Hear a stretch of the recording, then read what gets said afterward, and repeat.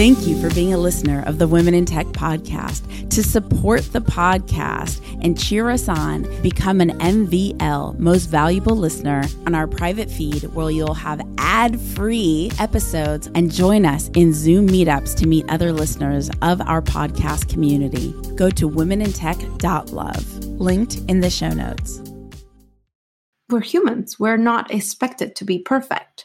And we can change our mind, right? Like, again, with, like career changes and all that, we're allowed to do that. We're humans. We're not expected to have everything good at the first try. 3, 2, 1. My name's Esprit Devora, host of the Women in Tech show. The show means a lot to me. The reason why I wanted to create the Women in Tech show is I wanted to create a positive piece of content, something where people can listen and say, if she can do it, so can I. I am Mike Veldhuis, business owner of the Dutch IT company Nalta and podcaster from the Netherlands. I just love the Women in Tech podcast by the talented Esprit Devora. It's made with passion and creativity. It gives insight into the world of inspirational women from all around the globe, but most of all, it's fun to listen to. Esprit Devora truly is the girl who gets it done. LinkedIn presents.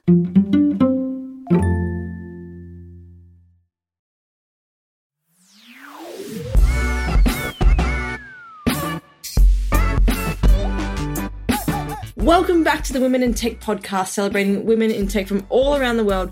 My name is Catherine Rowan, and I have the privilege of guest hosting this episode. With me today, we actually have a special episode today because I get to interview the lovely Angie, who is another guest host for this amazing podcast. Angie's calling in from Lima. Welcome, Angie. Thank you for your time. Thanks for being with us. Thank you for having me. This is awesome. This is going to be so exciting. I'm going to let you do the honors. So I know that we've been sort of chatting and chilling a little bit, but how about I let you tell us a little bit about you, who you are, and what you're up to? Yeah, well, besides of being your podcast bestie, right? I'm a former founder. I'm an entrepreneur. I'm an angel investor. I'm a developer. I'm a designer. I'm basically a multi-hyphenate. And yeah, like I'm very curious. I'm a very curious human, and I really care about equality and leveling out the playing field, right? Like, specifically if we're talking about the gender gap in wealth and health. So that's my jam. So if you're interested in that, like, hit me up. I'm always, available for that. Wow, you just gave me your intro and your outro at the same time. Well done. What a skill. I'm joking. I feel like you just went through the whole dictionary of cool things to do. Designer, developer, entrepreneur, founder, all of these cool things. And look, I'm going to double click into your curiosity and the values that you've brought up, about wealth and health and bridging, well, I guess like pretty much smushing that gender gap. I really want to sort of dig into that. But okay, well, tell us something about you that we wouldn't know, that lots of people wouldn't know. Well, my first name is not Angie. My first name is Nancy, but I never go by Nancy. Yeah, so that's something that a lot of people don't know. Like, everybody knows me as Angie. Nobody knows me as Nancy, but in my family, everybody calls me Nancy, and it just feels like a double personality or something. I care a lot about mental health and mental health awareness as well, right? Like, so I think it's important for all of us always to get checked and see, right? Like, otherwise we wouldn't know. But yeah, so that was one thing that nobody knows about me. It's quite secret. And I actually quite enjoy it. Wow. Yeah, quite enjoying having that. Well, you heard it here first, everybody. Get the scoop. So hang on. How did you go from Nancy to Angie? Did someone mistakenly call you Angie and you're like, I'll go with that? No, not at all. So during my whole, primary school, secondary school, everybody called me Nancy because when the teacher calls you, you know, like you're at school, they call you by your first name usually. Yeah. But I felt that I didn't have an identity, right? Like, and that's why I chose to use my second name, which is Angelica. And then I chose to turn it into Angie. So the thing is that in my family, there are people, my mother is called Nancy and my grandma is called Angelica. So I couldn't find, you know, my own identity and a way to differentiate myself from others. And that's why when I moved to another country, I decided, oh, well, you know, like here, nobody knows me. I'm making my own name. I'm making my own personality. And it's a new opportunity for me to be the person that I really want to be. And that's when I changed from going by Nancy, what the teachers called me, to Angie, the name that I chose for myself. Wow. It's so interesting that you picked that up. It sounds like at such a young age. Yeah. So I've lived all my adult life as an immigrant. I immigrated to Mexico. So I'm originally from Peru. I immigrated to Mexico when I was 17. I won a scholarship to study university over there. And then I immigrated to the United States to keep on my studies and stuff over there in California. And then I went to the UK and some other countries. I lived in Brazil for a while. And I've traveled over to 40 countries during all my adult life, right? Like I've been living abroad. I don't know what it's living in your hometown. I like going away from my comfort zone, you know, like I think that's tied to my inner curiosity. And I like just traveling, exploring new things, learning new languages and meeting new people, understanding what makes us different, but also what makes us really the same, right? Like as human beings, we share like over 99% of our DNA, no matter where we are from, right? So that concept that we have all these divisions and that we have created for ourselves, like we're all actually, you know, like Homo sapiens sapiens, and we share way more than we think, no matter the gender and no matter the race or the color of our skin, right? Mm-hmm. Isn't that so interesting? It's because, I mean, you know, at the moment, a lot of us are spending so much time to accentuate that 1%, you know, like to really be different and that sort of stuff. And then, you know, there's a lot of us in terms of like the race who we're just very similar in a lot of ways. And being able to connect to that is really important too. I think that's where the connection comes from with community and just, you know, your friends and just feeling like you belong somewhere, you know, as well. I think that's really, really interesting. Did you think when you were young that you were going to be such a multifaceted human being? Yeah, always. So I was thinking about it.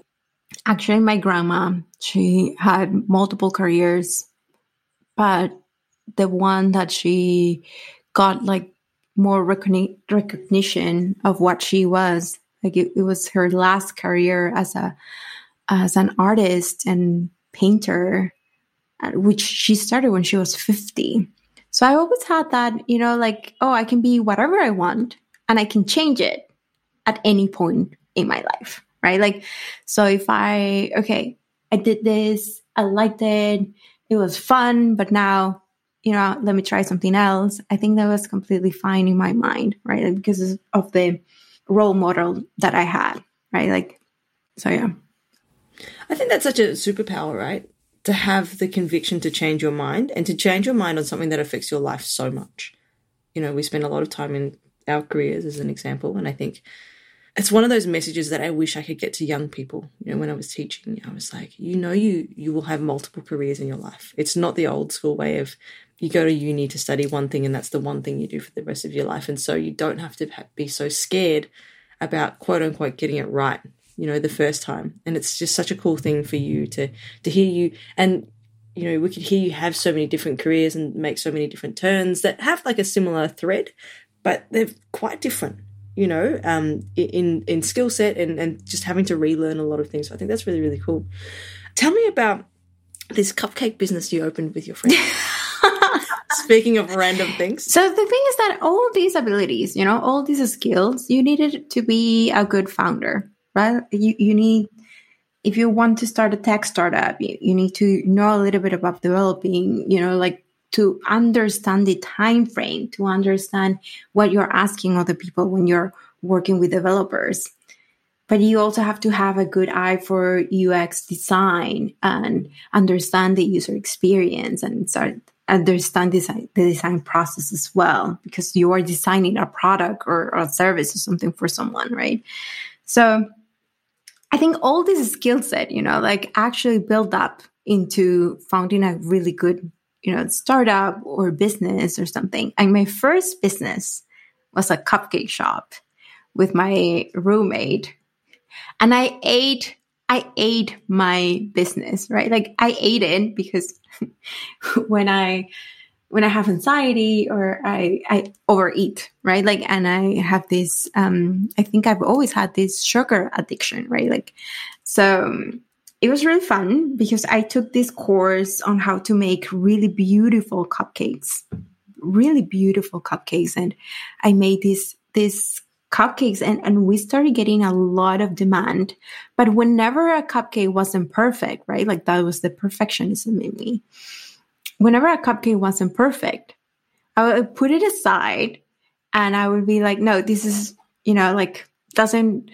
I'm not approving the quality of this one. And then I would put it aside. And then we would deliver beautiful, beautiful cupcakes. But then I would end up eating a lot more that didn't make the cut, right? Like it was a really bad business. Do you know what? It would have been such a good thing to be your friend during that business because I could have gotten all the rejects. No. Yeah, my friend and I, we ate a lot of cupcakes during that time. This really ties back about mental health and how it's really important to be aware of your own mental health and your mental sabotagers that you have, all right, inside of your own psychology, to understand what are the things that are holding you back in your business, right? And in this particular business, something that was holding me back was the perfectionism and the anxiety and the how the emotions affected my development in this business, right? I was doing this as a side hustle. I had my corporate job, from 9 to 5. And during the nights, I would do this with my roommate. Well, a housemate, and while we were I was going on through a breakup, right? Like, so eating sugar, and not actually managing my emotions. And I was just having this coping mechanism of going through overeating.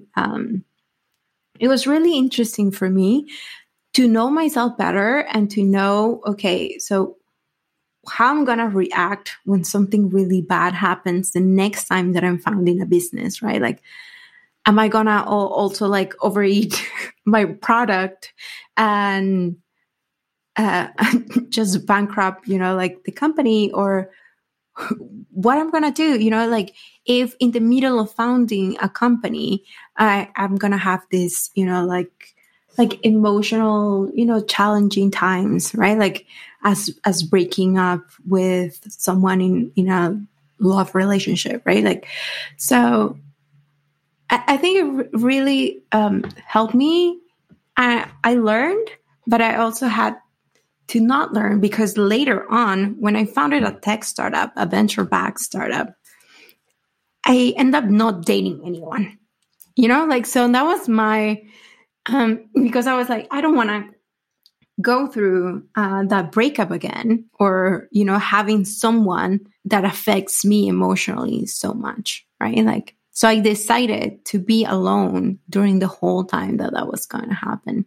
But then it was horrible for me because I became a workaholic, and then I didn't have, like when that startup ended or didn't end it. I just left that company. But when that came to be, I realized, well, how have I grown in other areas of my life as well, right? Like, and I couldn't because I didn't let myself date during that whole time. And it was really difficult for other people that wanted to date me during that time. It was really fun to understand, like how it all really comes about to be psychology, and understanding yourself and understanding what are the ways that you react, or the ways that how your fears and the things that happen in your past can affect your future. Yeah, I mean, I don't think that's the right way to go either. Like I think managing your emotions and going to therapy and having someone to talk about it is actually a much better, more efficient way than just, saying like, oh, well, I'm just not going to be subject to the emotional, like roller coaster that is being on a relationship. Mm-hmm. And I mean, when I talk to founders, or when you listen to founders talk about their journey, it's a lonely journey. There's a lot going on. There's a lot on your shoulders, and a lot of the times, I co-founded with a friend, but I left that as well. But even talking to him again every now and then, he's like, it's kind of lonely. I don't know who to talk to about some of these things that I go through. And I guess for him, he does have someone though. He does have a partner, which I think he can share with which I think takes a little bit of pressure off him. So I can't imagine what it was like for you to just go cold turkey and go, you know what, this time I'm not going to have anybody and I'm just going to focus on work. And really interesting to see how you reflected on that experience as well. So did you go from cupcake to biotech company, or was there something in between? How did that happen? No. So yeah, I've always been curious. I think my very first, entrepreneurial thing was like a lemonade stand, like every other kid, like exactly. There was a construction site or something like across the street or something, and I put my lemonade stand for the construction workers. Yeah, I mean, poor guys. I was like, like basically was just there like a kid with your lemonade stand. I mean, they were trying to buy things, but then I realized that, people were just buying because they had pity, or they were like, oh, cute kid. And I was like, I don't want that, like I want people to actually buy because this is something. And then I put a pizza stand. So I would make pizzas. So instead of lemonade, I was like, these people are hungry, like they're thirsty, but they can get the lemonade for free, but they have to buy the pizza. That was my second one. How old were you when you came up with this concept? I don't know, maybe 6 or something. So that was my first business because I just won like a painting. I like painting too. A painting contest, like a national painting contest or something. And I won like $500. And that was like my startup cost for my lemonade stand / pizza stand. So that was my first business, to be honest, fully honest. Then while I was working in my 9-to-5, the first business that I had was this cupcake business. But then I always wanted to do something else. Like I was working on M&As, and I was at a pharmaceutical company. And I used to buy laboratories, and I used to, like oversee, what would be the good products to import into the new market and stuff like. And yeah, I used to see a lot of valuations, right? Valuation for startups and new products and things like that. So I remember the valuation of WhatsApp being sold to Facebook, right? Like WhatsApp was like Israeli company, and it was being sold to Facebook for this huge $1 billion company or something valuation. I was like, this is crazy, like it's an app. It's great. They have a lot of users, but I thought it was like overly valuated compared to the valuations that I did right back then. So that's how it came to be, like the interest in biotech came from working in this pharmaceutical company. We had the first biotech plant in Latin America. So meeting all, and I also understand the difference between pharmaceutical products and biotech products, which is different. And the plants were actually two completely different plants. So that's how later in my life, I founded a biotech company. But in the meanwhile, I was like, like, I don't know what to do. And I was in love, right? Like, love is always like a good thing around my life. But so I moved to the UK because of love. But actually, it got to me to it was like the year was 2014, and I was in the UK, and I was surrounded by a lot of very, very interesting and smart people in Oxford. And Nick Bostrom has just published the book Superintelligence. So he used to talk about how humanity could get eradicated from Earth. What are the risks, right? Like, what are the biggest risks for humanity? And I thought that this is so interesting. The work that he was doing was so interesting. What else could be, more interesting than this? So he talked about, like AI being, a great risk that could either help or eradicate completely humanity, right? And yeah, like just being surrounded by that, by the people at the Future of Humanity Institute made me see the importance of thinking 10, 20, 50 years ahead, even 100 years ahead, and how also all the people that were thinking about the future, thinking about super AI, thinking about, like all these things that could affect us as humanity were mostly male, mostly white, and mostly with a very narrow view of the world. They were probably just, from Europe, and they were very narrow-minded, and they were talking about the future of humanity, but they didn't understand humanity the way I think I understand humanity, right? Like, as being an immigrant during my whole adult life, seeing different points of view, seeing different cultures, like dealing with people from different parts of the world, things from one side, right? But they were making great advancements. So the main reasoning that I got out of there is like, we need more people working in tech. We need more people working in AI. But if all the people, developing AI were mostly men, then how are we going to, get this point of view from the other type of people that are not in the table, right? So that's when I was like, I need to learn to code first. And two, I need, the younger people, the younger generations to learn to code too. So I started a coding bootcamp because of this reason. Because of the reason of eventually I would want AI to be created in a way that is way more inclusive for women and for people of color, for sure. So yeah, I started this coding bootcamp. It was a really interesting. So it was 2015. I was trying to do this. I was trying to do it online. And I think it was too early for online education. I think for, if we were around 2019 or something, that could have been closer to the pandemic or something, I think that would have helped a lot more. But in 2015, the retention rates were really low of kids trying to learn to code online.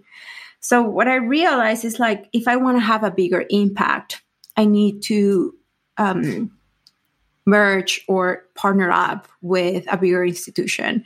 And that's where I found Technovation, which was a global competition for girls in tech. It teaches girls to have this kind of like a tech startup. It teaches on how to make your pitch deck, and how to make an app, how to make a website, and all the basic things that you need to have, like a tech startup. And then they have this grant, and they compete locally, then globally. It's great, right? So I became a master educator for them and an ambassador for Latin America. And organized this, help develop the curriculum. And that way I could have a much bigger impact creating a curriculum that is still being used, right? All these years after. So I had a little bit of input in that great initiative that also has the backing of UNESCO and Google and multiple big partners, right? So that was something that on how could I help, AI become more inclusive? Hopefully, if we can help from early on of people understanding that, having a career in tech is really important, because people like us deserve to have a voice in this big revolution, right? If we are creating a super AI, if we are creating something that could be even more smart than humans, right? We definitely have to have a saying in that. So the super AI that we're creating, hopefully is not, drawing us with big boobs and or certain stereotypes, right? Because it's being fed those stereotypes from humans. Why I'm saying this is because I saw this post by Sofia Moroso that she was playing with, this new AI writer and AI, a lot of people have been playing with that. And AI draw her with kind of like an anime way of drawing her, and with big boobs, big eyes, kind of like what we've been telling AI that, humans like women being drawn like this, right? And it's not true, but if we keep feeding AI to be sexist and kind of racist, so for sure AI will be like that, and that's a big risk, and hope we can work on that. It's actually really fascinating. I never thought of it this way, but from what you're saying, the first wave of what we can create with AI, for example, images, or even the way we write, we're feeding it what we've currently got, right? And so it's a really interesting reflection of what we quote unquote value in society. You know what I mean? Because the machine at the moment doesn't know any better. It only knows what the data that we feed it, right? And the data we feed it is what we've got currently. So to think that that's what happened on the other side, and that was the picture of her that was drawn, I was like, man, are we that shallow? And then, I think to myself, okay, well, with all of the data that is online that I probably don't interact with or see, maybe we are. And maybe I'm just living in my bubble of surely not. Surely we have a greater view than that. So that's a really interesting, I never thought of it that way. Huh. Interesting food for thought. Such an interesting mirror to reflect what society's potentially thinking at the moment. Yeah, and I think it's a good reflection of what humans we tend to do in our psychology also, right? We tend to always want to be the good guy, right? So when we do something wrong, when we say something racist, when we say something that is not the person that we think we are, because we always want to think that we are good, right? And that causes a dissonance between what we think we are and what we actually saying. We tend to, blame the other party, or try to excuse ourselves instead of owning up into our own behavior that is also have been fed from society, right? Instead of accepting that dissonance that, because it's not the person that we want to be. But I think accepting that is a good first process into becoming a better human. because we're humans. We're not expected to be perfect, and we can change our mind, right? Like, again, with, you know, like career changes and all that, we're allowed to do that. We're humans. We're not expected to have everything good at the first try. With the experiences that you were having and how I can hear you sort of evolve as a human as you tell us these stories of like, this is, you know, one of the startups that I found, and I was involved in all these, I guess, different movements and organizations as well. How did you bring that into the biotech that you eventually founded? Okay, so I work for this. I arrived to Silicon Valley because it's still, you know, like I wanted to raise capital, do my coding bootcamps in all over Latin America, like kind of like do like an Andela coding bootcamp, you know, like if you don't know that, it's a coding bootcamp in Africa, and they challenge African talent to these top tech companies in the US, right? Like, and give them like this workforce for a lot cheaper, right? Like, and also like help, you know, like a lot of people to study and to develop this new skill set. So I wanted to do something like that. I thought that their business model was great. It was easy to replicate my mind. So I wanted to raise capital for that, right? So I sat with a lot of VCs. I mean, great that they took the time to meet with me. A really passionate, you know, person that was really worried about super AI being not inclusive with people from Latin America. And one of my biggest mentors, sat down and actually told me, you know what? I really like you, but what you're working on is something that we backed like 10 years ago. You need to stay here and think about what it would be, you know, like in the next 10 years, something that we will need. And I was like, okay, thank you.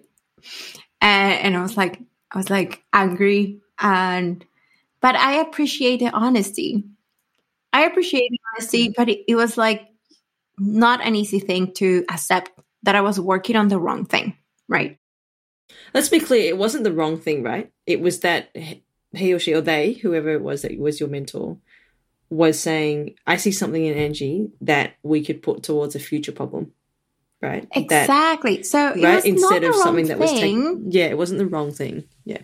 But it was something, this business model. It was something that people in a specific Silicon Valley, right? Like backing things 10 years ahead. And this kind of business model was already seen, was already tested, and was already something that could be a profitable business, not something that could be venture back. But in that moment, you know, Angie wanted to do a venture back company.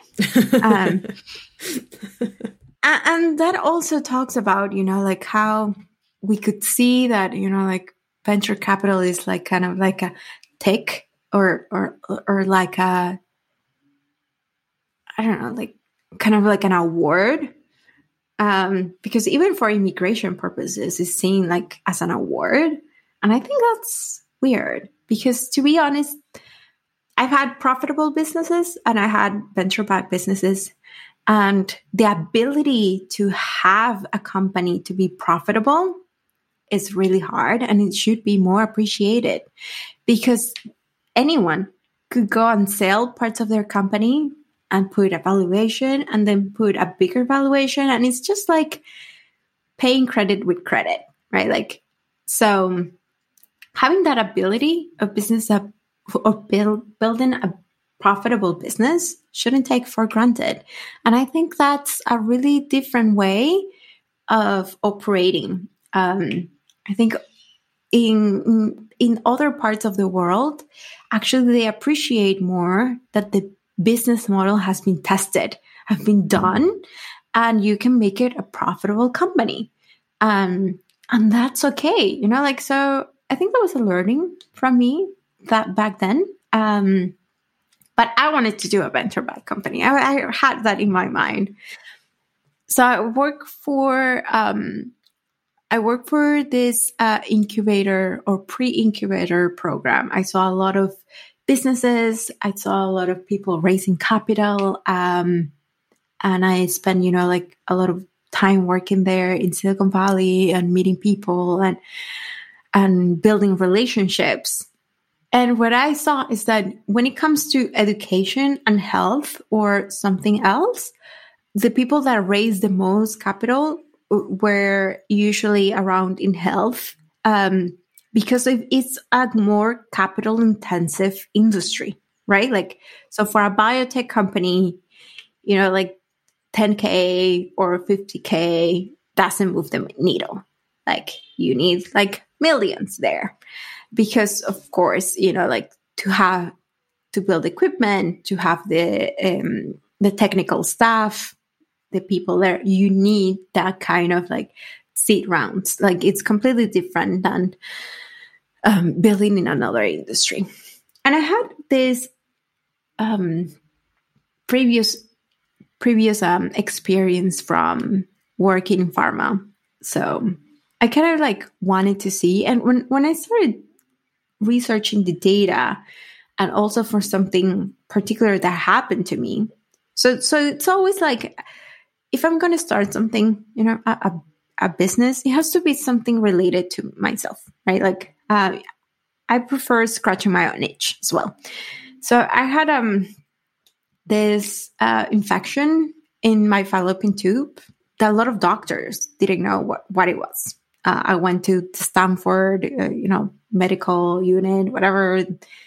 They didn't know. They thought it was appendicitis. Then I went back to Peru. My sister's a doctor, so I went back to Peru. She helped me research more, and it was an appendicitis. People couldn't see what it was happening. The imaging, like in order to see the fallopian tubes or something, is really like old tech. So what I did is I started taking daily exams, daily tests, blood tests. And what I realized is that, I had this bacteria infection, a gram-negative bacteria infection that was very resistant to antibiotics. So even though that I've been taking antibiotics, it was super resistant, and it was causing me a heart arrhythmia because of the toxin of this bacteria that was in my fallopian tube. It migrated all to my heart. So the human body is really interesting because it's all interconnected, but the medical system is not, right? Like, you go to one specialist and you get treated for that one specific thing when it's actually a whole system that talks to itself and everything's interrelated. For me, that's like, wow, incredible to know. And also what we eat. Every time that I eat sugar, I realize that in my test, like the symptoms would spike up, or I would feel worse with my pain that I had here. So that was really interesting. I had to take really high doses of the last type of antibiotic for over 3 months, and nobody knew this. I was still working. Like, people thought, like I was okay, but I could, like feel that I wasn't feeling right. And I went to this think tank, kind of like it was called Singularity University, and back when it was at NASA Ames, and I was still on antibiotics during this time, right? Like, and part of that program was like, okay, like, have an idea, create a startup or something like that. So that was the idea. That was the startup that I created after that program. We incubated it in that after that program, and then they have an accelerator program, and incubated there. We incubated in NASA Ames. Yes, we met a lot of astronauts and stuff. Like, it was really a really nice time. But as anything, right? Like, I think knowing the people that you start businesses with is really important. And we have met, like 8 weeks ago or 10 weeks ago, right? Like it was not enough in order to build a business that could last 10 or 20 years, right? Like I think the business still exists, but I left quite early because we had different views on where to take the company. So I left early. Mm-hmm. That would have been rough. I mean, especially considering the seed of the idea came from something that was truly so personal to you. Yeah, it was really tough time. I like the worst thing is that I thought the startup was my baby, right? Like I already committed, right? Like, okay, I'm not going to have kids. I'm not going to have a partner. I'm not going to have all these other mental clutter that distracts me from building a business, right? Like this company is going to be my baby, right? Like, and I think that's completely false because it's like saying your pet is your baby. It's not, like, yeah. Yeah, I'm a furry baby. But the thing is, I think that, creates a mental thing that it's not helpful, like, because an entity, like that is like a legal entity cannot be your baby, like it's not the same love, it's not the same care, like, and I think as women, like we tend to see things like that and we devoted too much, like, so I think I devoted too much to that project, devoted too much of my own personal business relationships, of my own reputation for us to raise money early on. But actually, like later, so what ended up being that company, or what we envisioned when I was part of that team, was like a platform to engineer viruses, which would have come very handily later on, because what I wanted to build was this repository of how we can engineer viruses, right? Like this platform, this repository, so you can track like this virus is allergic to, or is resistant to this and that, or I don't know, like it would have come really handy later on. But when I talked to one of the co-founders, he was like, in case of a pandemic, like I don't want to be, like involved in that. And that was their decision. So since then, I should have known that you cannot force anyone to, for me, it would be like, oh my God, a pandemic, like let's help the world. But you cannot force the primary care people that actually wanted to be involved or not, right? Like, so I think that was really interesting. We definitely were thinking 10 years ahead. A pandemic was coming, like you could see it in the data. Like we were missing a pandemic for years. And this was my second pandemic, by the way, because I was part on the first pandemic in Mexico, the H1N1 pandemic in Mexico City. Yeah. So I kind of knew when things, but I was not expecting, this to last this long and this to be as global as it was, like, even though that I've been researching, like the data of viruses and how we were like missing, like the pandemic of this century, because during all these past centuries, we have had some type of pandemic, and that brought innovation, right? Like to humanity. So, yeah. So I ramble a lot of work for the editor, but it's really interesting for me, right? Like how with all this curiosity from different types of things is the intersection of all that brings something quite unique, right? And I think that's why, like I kind of like that, like learning multiple things and diving into multiple things, because it's in the intersection that we see things that are interesting. Mm-hmm. And that's such an important narrative for everyone, I think.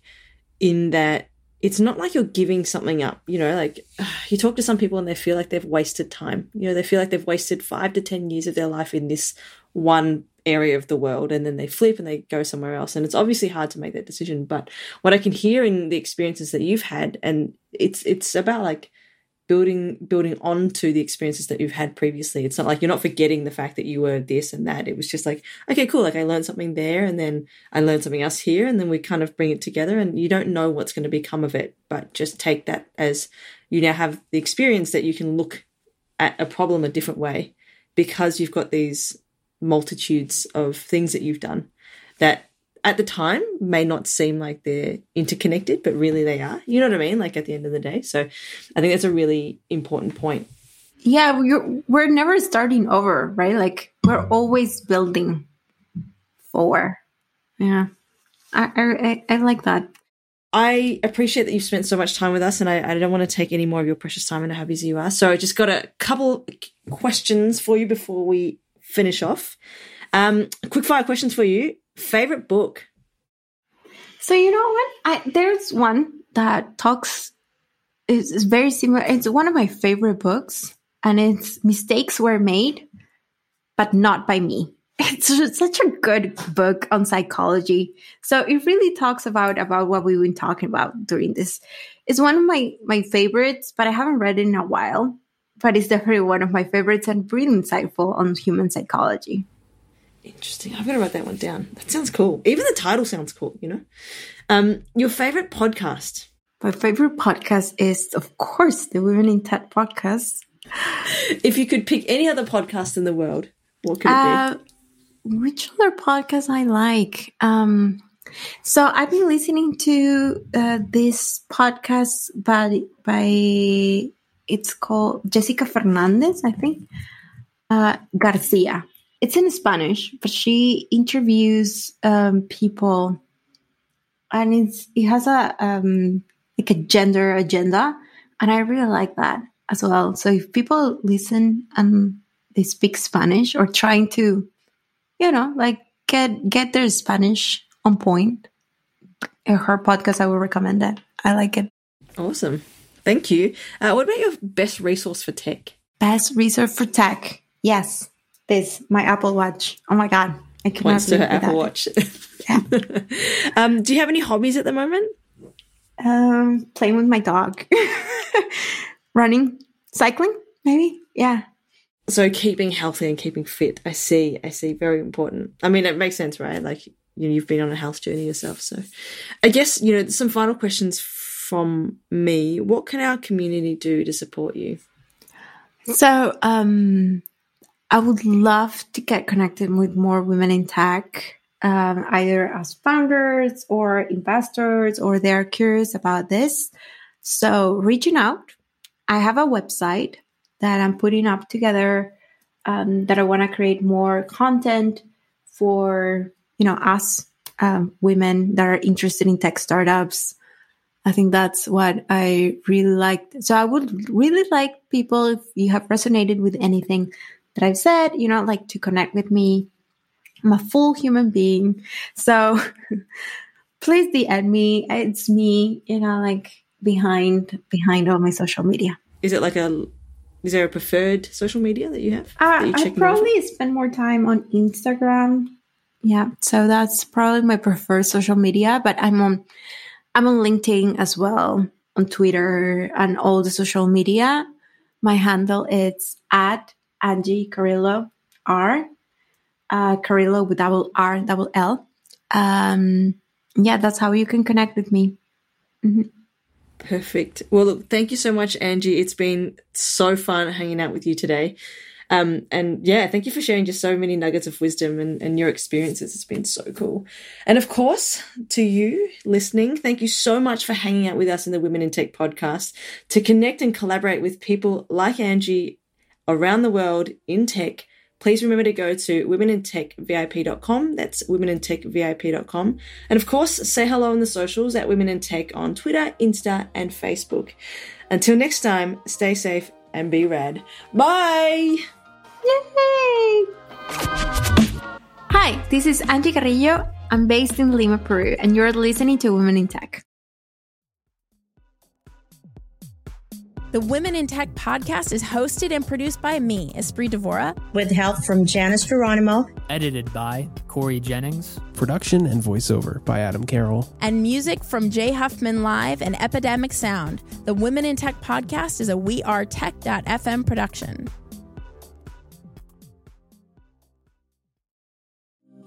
Thank you for being a listener of the Women in Tech podcast. To support the podcast and cheer us on, become an MVL, Most Valuable Listener, go to womenintech.love, linked in the show notes.